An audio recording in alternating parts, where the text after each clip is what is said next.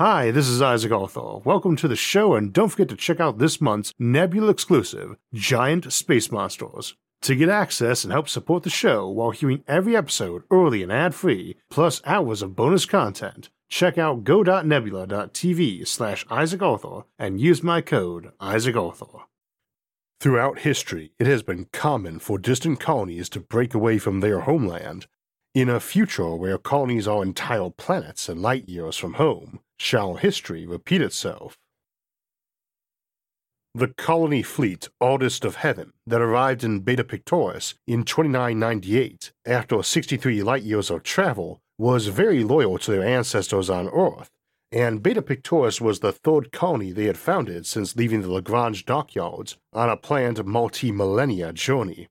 Their small fleet was a Gardener fleet, as they were called, colonial missions who might spend a century between each stop, where they would let out part of the crew to settle a new world, stop to take on raw materials and fuel, then move out to their next target, manufacturing new colonial equipment and having children to raise more colonists, expanding and upgrading their ships, and sometimes even making new ships.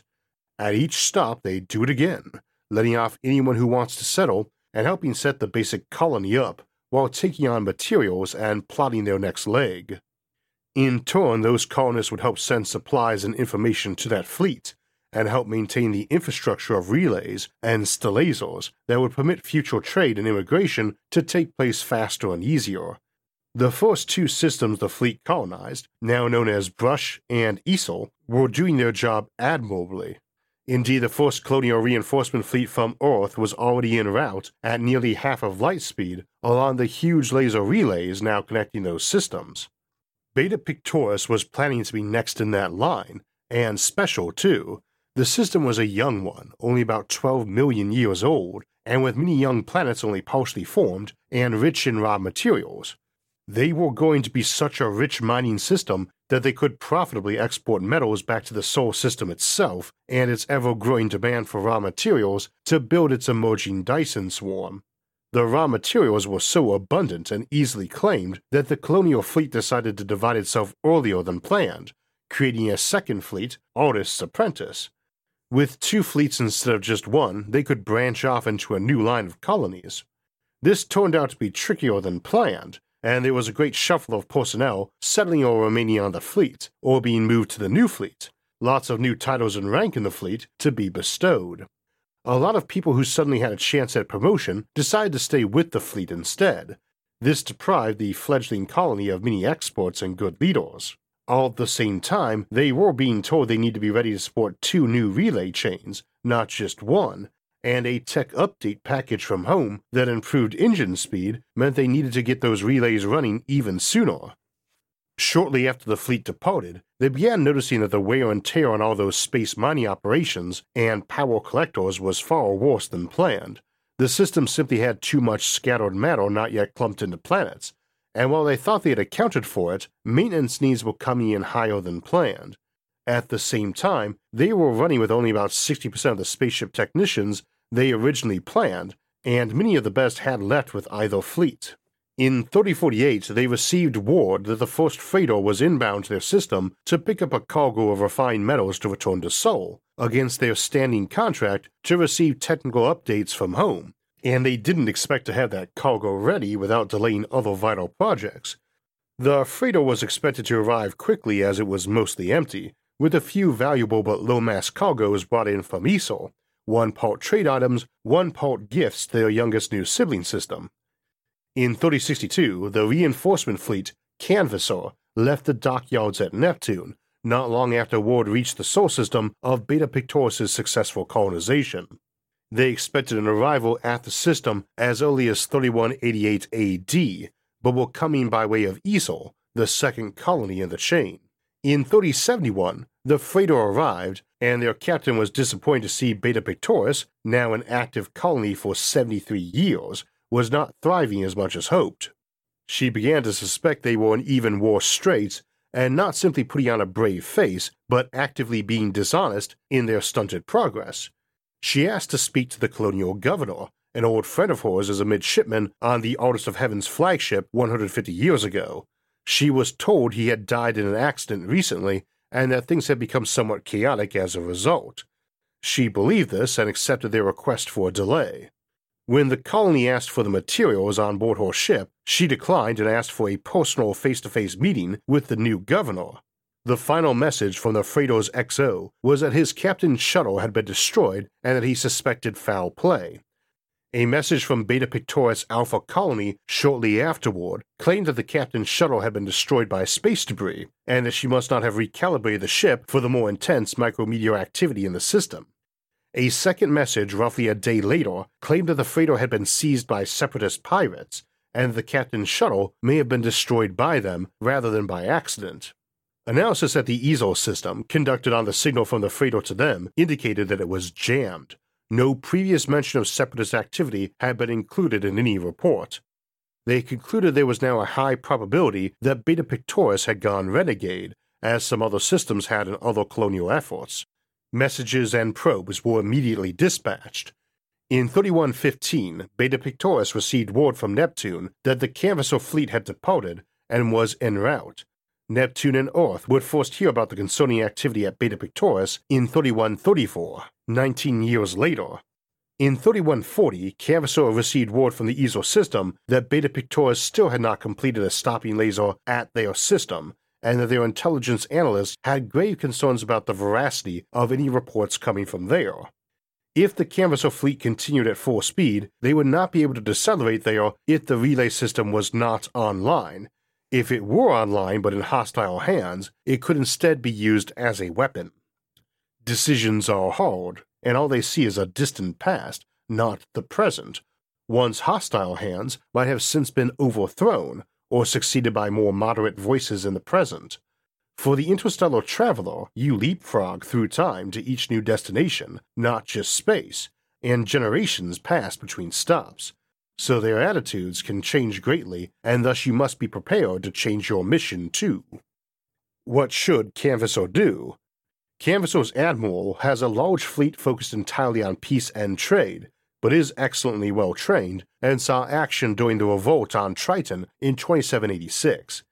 He agrees to ESO System's plan to slow and maneuver his fleet by using both their laser relay system and sending large fuel pods in front of his fleet at carefully coordinated speeds and locations to allow them to capture and refuel from them, and thus arrive at Beta Pictoris at best possible speed.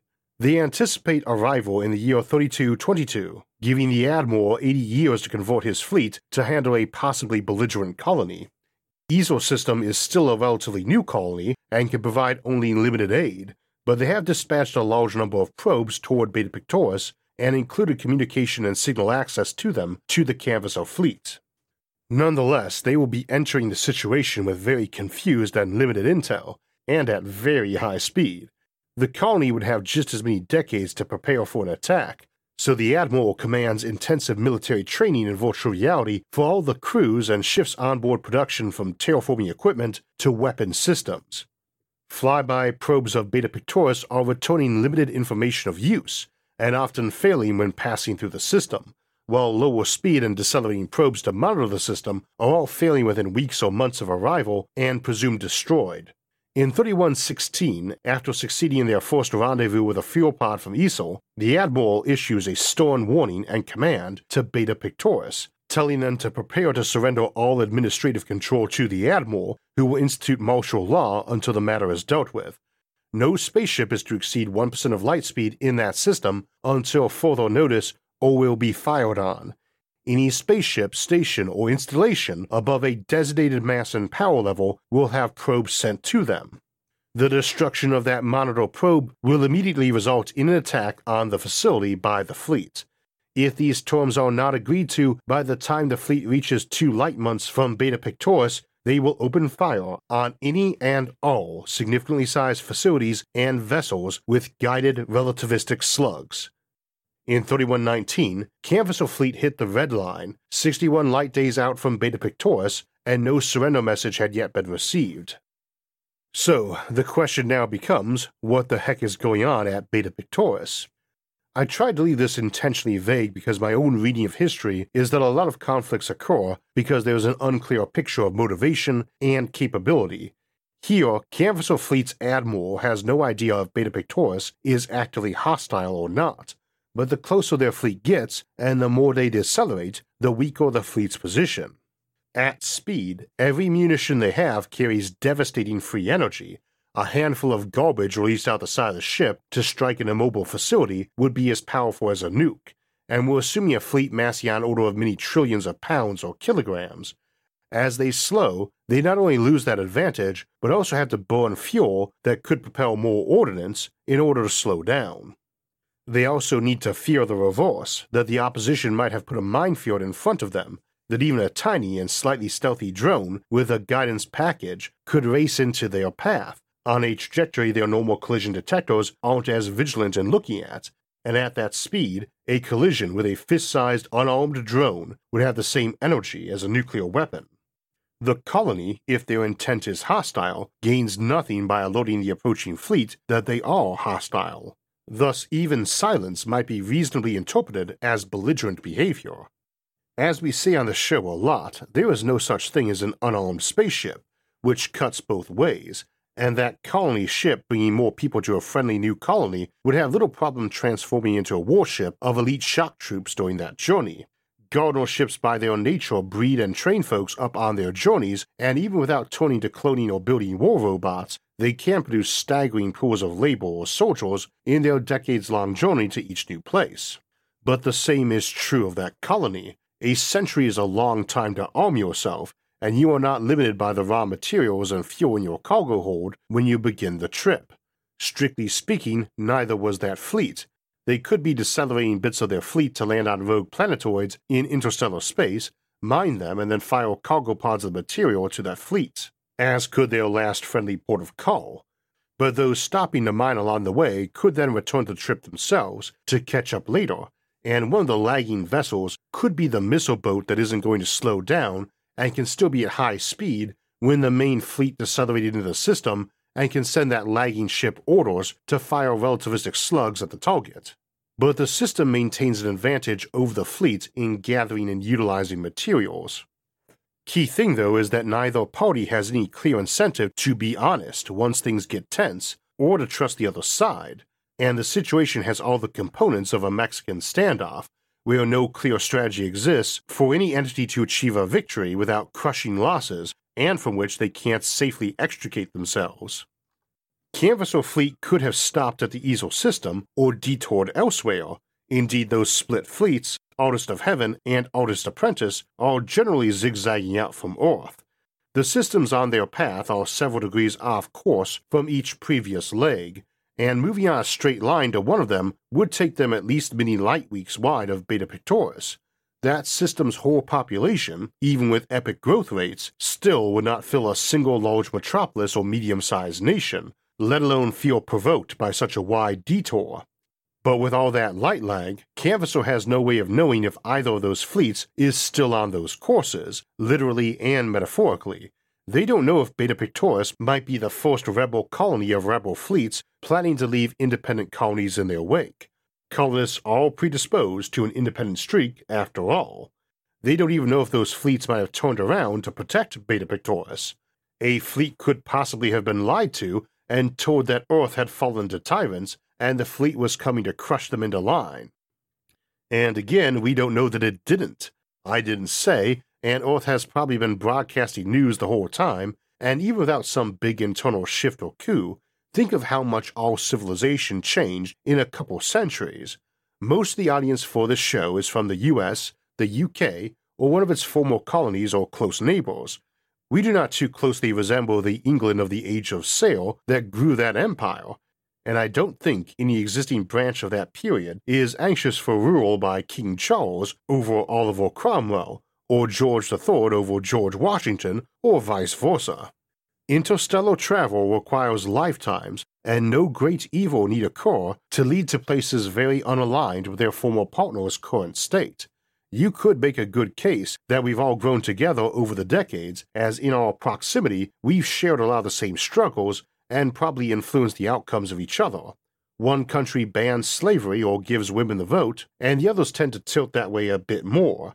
But when divided by light years and signal lag, that's unlikely to be the case. I left many other things vague too. Maybe Beta Pictoris had a coup. One of the ship's officers from the fleet felt passed over for a command when the fleet split and was relegated to the colony and decided they should be in charge.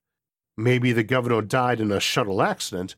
It's a young colony pressed to dangerous efforts at settlement and production, and we did say Beta Pictoris was ultra-dense on micrometeors and also flooded with ultraviolet radiation compared to our own system, and likely that radiation is very hard on sensitive equipment like detectors. We don't know if that captain's shuttle was destroyed by a random rock or pirated by some minuscule faction. Maybe angry dock workers feeling overloaded with work took her hostage and the station command ordered signals jammed, which would be reasonable. Maybe the freighter got belligerent over their captain's death and provoked battle and lost, and Beta Pictoris realized how bad that looked, how bad their fudging the numbers to keep upbeat was now looking, and panicked. And a generation later they've self-rationalized their behavior as justified against a tyrannic homeworld. Just look at the TV they've been sending recently. They've gone nuts. Maybe they were shooting at probes, or maybe those probes were just getting wrecked easier inside that micrometeor-rich protoplanetary system. Or maybe they turned to using more AI than was safe to help with their production shortfalls, and the system is now one giant paperclip maximizer or Grey Goo nightmare. Maybe they have been talking to the fleet's artist of heaven and artist apprentice, and they did turn around and are coming back. Or they are not. They are appalled at what Earth has become and are making best time on unpredictable paths to far, far away, and Beta Pictoris is fortifying that system like crazy to block that fleet and cover the escape. The population will fight to the death and send scans of their uploaded minds through a probe sent out to capture those and transmit them to the fleet before dropping itself into a star. Sci-fi is full of rebel colonies, and where they aren't doing straight adaptations of historical events, then they tend to assume an oppressive homeworld, sending in the Marines to capture the poor and anarchic but fundamentally good-hearted rebel colony planet. That can certainly happen, but frequently there are at least two sides to a civil war, and rarely does either have a monopoly on good or bad behavior. We can list off the sorts of things that inspire rebellions, and they should be true in the future too, and I'm not sure even a post-scarcity colony would be immune to feeling stolen from or robbed by their home system, and I think it would limit that reason more. So too, we've noted that most people won't live on planets but instead on space habitats, which are inherently mobile, so a rebel colony can flee into the void, and their home system can just recolonize that spot if they feel it has special strategic value. It doesn't eliminate the need for conflict over that, but I think it does limit it. What's left? Well, light lag is the big one. It makes a rebellion seem way more possible, for one, as in Beta Pictoris' case, they knew they had 63 years before Earth even heard about that shuttle incident, and at least twice that time before a fleet could arrive from there, whereas their predecessor or neighboring colonies are still too young and small to be sending armadas of their own their way. Imagine tomorrow we found out that some island of a few hundred that we claimed as a territory had declared independence 200 years ago, and we just found that out because some bureaucrat forgot to pass the letter on to Congress or Parliament, and that island just shrugged, flew their own flag, and kept up trade and tourism, and the rare visitor just assumed their king was the local tribal chieftain and part of some local equivalent to a Renaissance fair for travelers. Is this really very likely to end in carriers and cruisers and marines arriving to handle this rebellion? And if it did, are they really going to stand a chance? Some colony world of 1 million people might be facing a homeworld of trillions, or more. And the answer is yes, which is the other half of this equation. It is hugely expensive in time and resources to mount interstellar expeditions, and the big thing that makes that cheaper and affordable is lots of automation. Smart automation. But a bunch of clanking self-replicators in our own solar system can be overseen by people who are plentiful still, and with none of that automation smarter than dogs, and may be programmed for that sort of loyalty too. It's a lot more of a concern with interstellar von Neumann probes who have little oversight. They need total control and decision-making, even if dumb as doorknobs, or programmed for utter loyalty, because they must be able to decide what to do next and able to reproduce and repair completely on their own. That's not required for clanking self-replicators at home.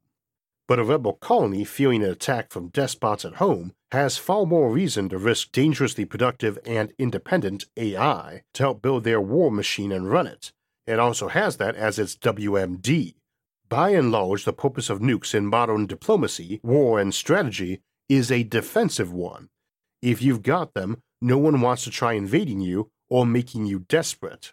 They don't really have much offensive value, strange though that sounds, unless only you possess them, and the key there is that folks believe you will use them if you are desperate and feel like you have nothing to lose. Typically the case if you are the invaded rather than the invader. Dangerously mucking around with AI is the equivalent of that for a colony world, and likely to involve the same dynamics. You walk a thin line between turning every hand against you or your aggressor because they don't care about you much, but they do care about flotillas of berserker AI space leviathans being unleashed. This is interesting because it means there's a good chance any such rebel would have installed lots of safeguards anyway and not be unleashing Skynet, but something more scorched earth, and I could easily see that meaning large swaths of space got full of fairly dumb but dangerous von Neumann infestations. One of your cheapest tricks that's likely to be seen as principally defensive and low danger to others is to unleash those probes to set up a system-wide Kessler syndrome event out past your inner colonies, something akin to the protoplanetary disk damage issue we had at Beta Pictoris, as that's exponentially more dangerous to interstellar vessels coming in at speed and flyby probes. This is also a good defense against obvious attacks like relativistic kill missiles from the out-system, though hardly a foolproof one and not one that gives you any offensive advantage itself. So there's definitely room for interstellar colonies to go rebel and feel like they have a real chance at achieving independence, even outnumbered thousands to one. And indeed, this is a lot of the reason we tend to assume that interstellar empires in a no-FTL universe are more in the nature of loose confederacies with a shared charter of fundamental rights and principles and etiquette about interstellar trade and communication. The greater the inconvenience you can cause by disrupting someone, up to and including obliterating them, which is very inconvenient, the greater your ability to get them to agree to things that are not obviously beneficial to them. This could still include tithes, though. For instance, Earth is very likely to have a quasi-monopoly on technological advancement over its interstellar colonies for at least the next 10,000 years, and is likely to expect some recompense for that. Is likely also to be the source of raw materials and fuel for those colony ships, and a standard deal might be something like implied for Beta Pictoris. As you get established, starting with a mostly symbolic tithe, we expect repayment at high interest for that investment. We gave you a megaton of steel for your ship, we expect you to send back 100 megatons, one a decade for the next millennia. Or to pay it forward, you must give over a ship and crew to the Grand Settlement Alliance within 3 centuries of the planetfall of your colonists, or both. And until then you get free technical updates from home and have cataclysm insurance. If the colony just isn't making it, you can send out the "We Are Screwed" beacon and put all your civilization on ice till pickup if needed. After that period, you can arrange a more long-term trade deal, but have to agree to the Galactic Compact on safe trade and information relaying or so on. Again, it's nothing very onerous, and everyone else on board with it is likely to view you with distrust or contempt if you decline on failing to meet your obligations. This is a battlefield of reputation, where being known for honesty and stability is probably critical, though as with any other battlefield, having a lot of guns and battlecruisers sure does help. For them, it's like paying dues to your local lodge or rotary. You might find it very beneficial, but even if you mostly did not, you'll probably keep paying them anyway because you want the goodwill of other members and believe in the general concept. But there's no threat of retaliation if you leave, just some eye-rolling and maybe some hard feelings or dislike. For there to be more than that, we'd have to be considering some more top-heavy empire, and I just don't see that in the cards for interstellar colonies in a no-FTL universe, especially with the defensive advantage of time lag and scorched earth options like von Neumann probes. But that was interstellar colonies, and it's worth remembering that your default settled star system and settled planet are not any more synonymous than that planet is with a single fertile river delta. We looked at Beta Pictoris in the early 4th millennia, But back here on Earth, we assume a far larger inhabited system and reference rebellion at Triton and dockyards at Neptune and a Lagrange point. Our system does not have 8 planets, and maybe 9 if we count Pluto. It has several million minor planets, including dozens of big or dwarf planets, then 4 big rocky terrestrial ones, 2 ice giants, and 2 gas giants. Most of those have moons, and a minor planet just a few kilometers wide is already sufficient to support the sort of settlements we often see in sci-fi during the rebellion anyway. Here the entire metric shifts, because we definitely still have scorched Earth options in play. The colony can threaten to nuke itself, and the homeworld can threaten to nuke them. The colony is very resistant to infantry attack. They basically live in a mix of maze and castle if they're buried into some asteroid or moon crater, but the homeworld probably has overwhelming resources against something that small if it needs to use them. What's more, there's less likelihood there is a homeworld acting with unification. Earth has 200 nations. People often tend to assume one day it will be only one, but it is just as likely it's home to even more in the future, and a lot of smaller modern nations on Earth would be capitals of local interplanetary empires dwarfing any modern superpower. And while interstellar colonies can't really take advantage of factions back home, as it's too far to coordinate, some colonies in our asteroid belt can take advantage of internal disunion and make allies with the current minority party or belligerent neighbor. Making allies at the interstellar scale is hard. At the interplanetary, everybody is within a day's communication time. But you also have increased pariah issues, as you cannot go around threatening to initiate Kessler syndrome in any area without turning lots of hands against you, nor are they likely to tolerate messing around with dangerous weapons like mass-synthesizing antimatter or unleashing the replicator hordes, as they are likely to have tight surveillance on you and probably spies. That internal factions issue cuts both ways, as at the interstellar scale, you probably don't have the invaders coordinating much with any loyalist saboteurs or agents, but they probably can at the interplanetary scale, and a spy at this scale need not be anything more than a spider-sized drone with a camera and a comm laser. We also don't want to ignore options like mass brainwashing technologies to rid yourself of possible rebels or traitors to the rebellion, or an attack coming by a peace envoy landing and secretly releasing self-replicating killbots, or nerve gas or a plague that kills everyone or makes them zombie-like or loyal. Tricks and treachery get a lot easier when you're not fighting light lag on every action and when brute force seems less viable. We do have an interesting case for in-between though. Out in the Kuiper Belt or beyond, we have a lot of room for colonies that are nowhere near each other and where an outbreak of dumb replication, for instance, does not have much raw material to quickly feed on.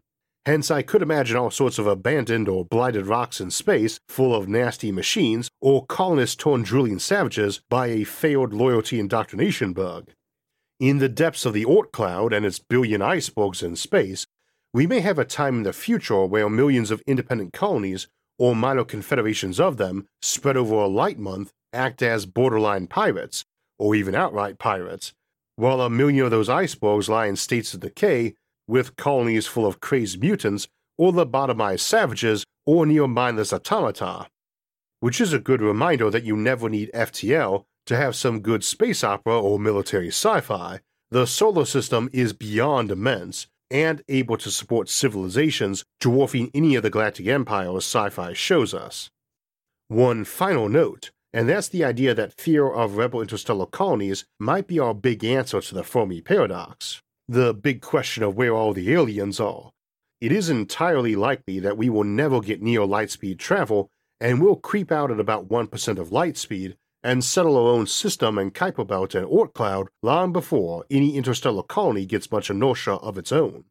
We may decide that it's seeding the space around us on every side with rebels at best and hegemonizing swarms at worst, and that colonization isn't really worth it, and that those early colonies might see that happening to us and decide they would rather not waste their efforts at it either, so that no big civilizations ever emerge, and the ones that do turn out to be right in their fears and get wiped out by some sort of semi-intelligent AI.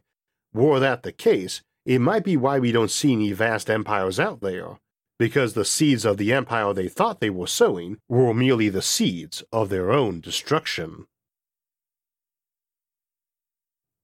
So today was all about distant space colonies rebelling, and a big factor in that is how fast you can get people or ships there to respond. And in the absence of FTL systems like warp travel, we are limited to light speed. Ships going close to light speed are not only hard to create but have a number of interesting properties, like time and space dilation, that we'll be examining in this month's Nebula exclusive ultra-relativistic spaceships, along with exploring what sorts of drive technology could permit such speeds.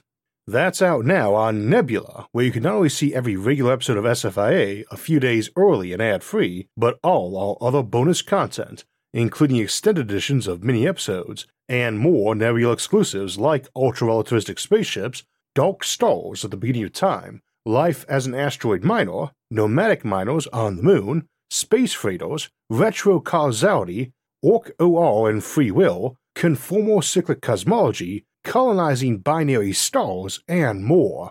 Nebula has tons of great content from an ever-growing community of creators. Using my link and discount is available now for just over $2.50 a month, less than the price of the drink or snack you might have been enjoying during the episode. When you sign up at my link, go.nebula.tv/IsaacArthur, and use my code IsaacArthur, you not only get access to all the great stuff Nebula offers, you'll also be directly supporting this show. Again, to see SFIA early, ad-free, and with all the exclusive bonus content, go to go.nebula.tv/IsaacArthur.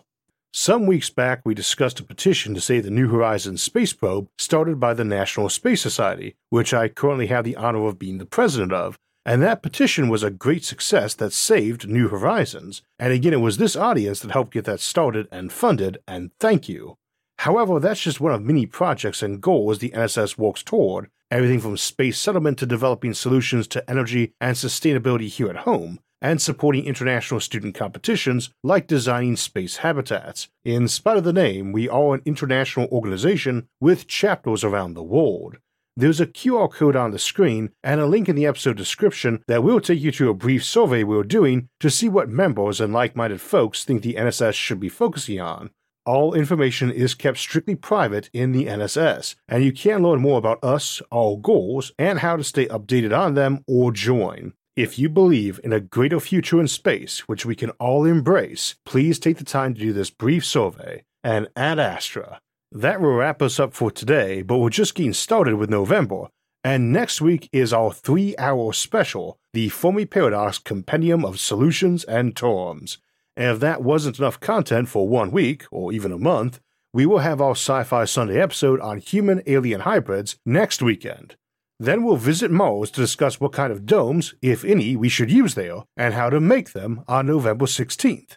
Then we have an episode on double planet systems, ones where 2 habitable planets might orbit each other. And then on the 30th, we'll wrap the month up with a look at agri-worlds, planets or habitats entirely devoted to farming. If you'd like to get alerts when those and other episodes come out, make sure to hit the like, subscribe, and notification buttons. You can also support the show on Patreon, and if you want to donate and help in other ways, you can see those options by visiting our website, isaacarthur.net.